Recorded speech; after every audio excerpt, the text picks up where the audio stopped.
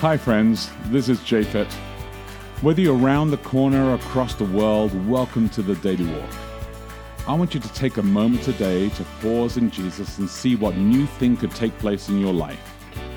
At the end of this podcast, you can download our app, Boulder Church, or visit us online at boulder.church to connect. And remember, we would love to hear from you as we prepare for our messages every Saturday morning on the Daily Walk. Good morning. It's Tuesday, February 5. Welcome to Daily Walk. I'm Becky De Oliveira. And I'm Japhet De Oliveira, and let me pray for the text today. Heavenly Father, wherever we're traveling, wherever we're going to school or to work, or if we're at home, we ask for a blessing today on this passage as we continue to wrestle on what it means and how we apply it to our lives and to our communities. We ask, Lord, that not for fresh insight, but for fresh application in a way that will build communities. We ask this in Jesus' name. Amen. Amen. I am reading Ephesians 5, verses 21 to 33 from the Message, the MSG today. Yeah. Subheading is Relationships. Out of respect for Christ, be courteously reverent to one another. Wives, understand and support your husbands in ways that show your support for Christ. The husband provides leadership to his wife the way Christ does to his church, not by domineering, but by cherishing. So just as the church submits to Christ as he exercises such leadership, wives should likewise submit to their husbands. Husbands, go all out in your love for your wives, exactly as Christ did for the church, a love marked by giving, not getting. Christ's love makes the church whole. No, this is not good. Mm-hmm. Is it? Mm-hmm. His words evoke her beauty. Everything he does and says is designed to bring the best out of her, dressing her in dazzling white silk, radiant with holiness. And that is how husbands ought to love their wives. They're really doing themselves a favor since they're already one in marriage. No one abuses his own body, does he? No, he feeds and pampers it. That's how Christ treats us, the church, since we are part of his body. And this is why a man leaves his father and mother and cherishes his wife. No longer two, they become one flesh. This is a huge mystery, and I don't pretend to understand it all. What is clearest to me is the way Christ treats the church, and this provides a good picture of how each husband is to treat his wife, loving himself in loving her, and how each wife is to honor her husband. Just a few thoughts. Okay, quickly. Few thoughts. Yeah.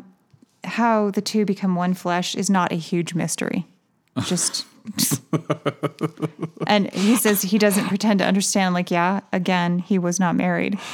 There are many things that he doesn't understand. This does not seem to me to be a huge mystery because it doesn't actually happen. Well, the two people do not, in fact, become one person. So there is no great... Now, if that happened, that would indeed be a great mystery, but this is not a great mystery.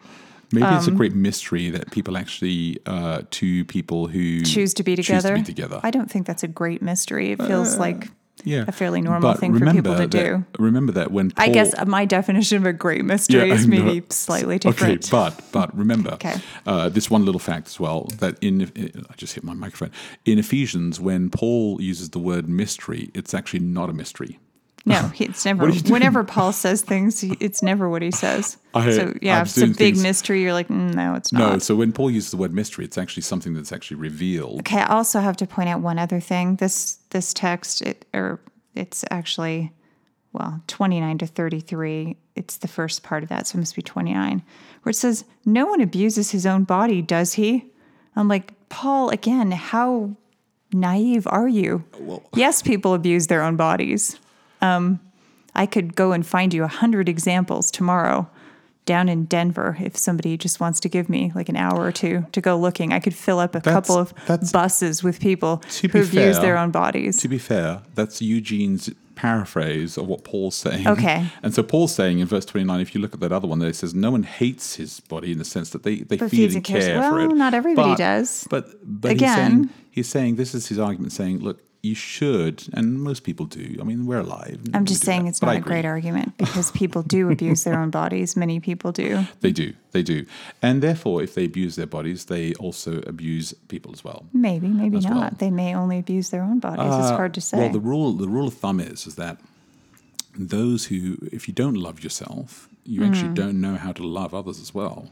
That's what they say. And so they're saying that taking care of yourself is actually also a way to be able to take care of others as well. That's what the idea is behind it. So Paul's insight and inspiration is now also affirmed by a lot of psychologists today. So it's kind of interesting side to side there. Just apologies to everybody. The reason why you paused on the text there is because I printed it out entirely different this time. Yeah, and I looked at the second page and it actually didn't seem like it followed. It felt like the sentence had nothing to do with what went, I don't know. I thought that they were in the wrong order. My apologies for that. It's just a totally new layout. And so it just felt like, that's not it. But that's where it's at. Well, thank you. Okay, so you submitted to me by apologizing for something that really wasn't your fault. I did. And that actually is part of the answer to the question. Oh, what is the question? Not the question, but I mean part of the answer to understanding this text, which actually comes later on. But here is the question for today. How well do I love my spouse like I love myself? Well, That's I was just thinking about this because I feel like I was having a conversation. With yourself? No, it wasn't with myself. It had to do with the golden rule. We've been talking about this quite a bit lately. The golden rule is do unto others as you would have them do to you. And I've thought, and I've talked to other people who think this too, that a better rule would be do unto others as others would want you to do to them. Because assuming that others want you to do what you would want done is kind of a weird assumption in many ways. So I think loving your spouse... You may have lost me at the others, doing to others what the others were doing. Well, you're either doing to others what you would want done to yourself, or you're doing to others what others would want done. Yeah. And people don't always want what you want. Yeah. So when you use that as a rule, I think that it's more self-referential and it's less getting to know what the person actually needs from you.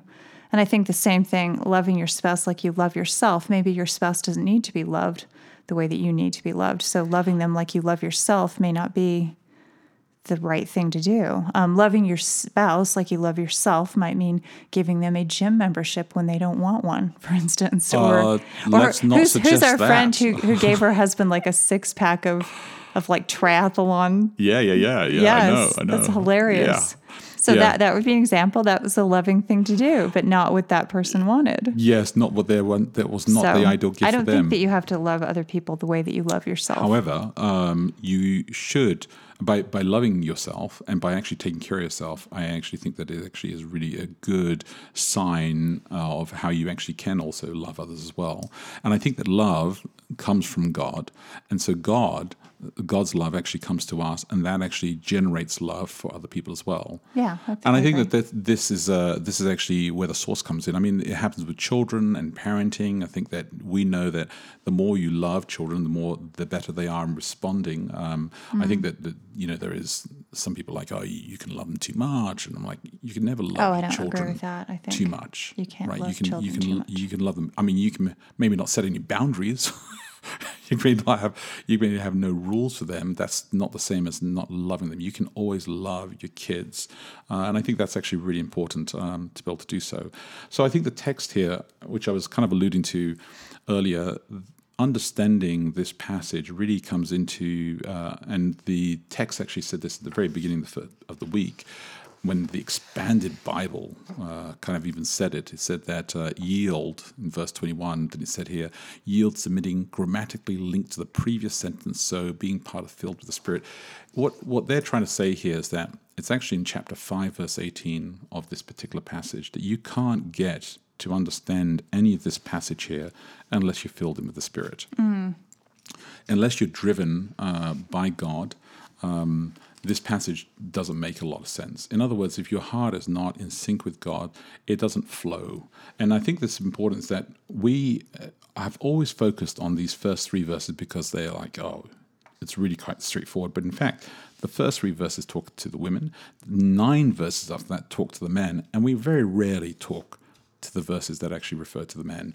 We spend all of our time talking to the very first 3 verses instead of the 9 verses that follow.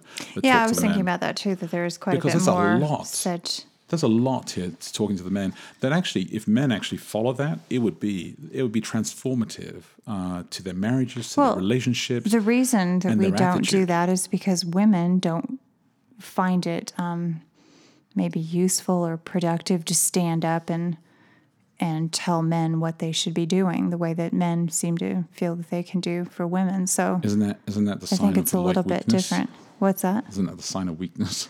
No, I don't think it is. I think it's women. I'm saying of people who actually need to always fix somebody else's. Well, yeah. Rather than their own problem. And actually, that's part of the issue that we face as well. But hey, our time's up for today.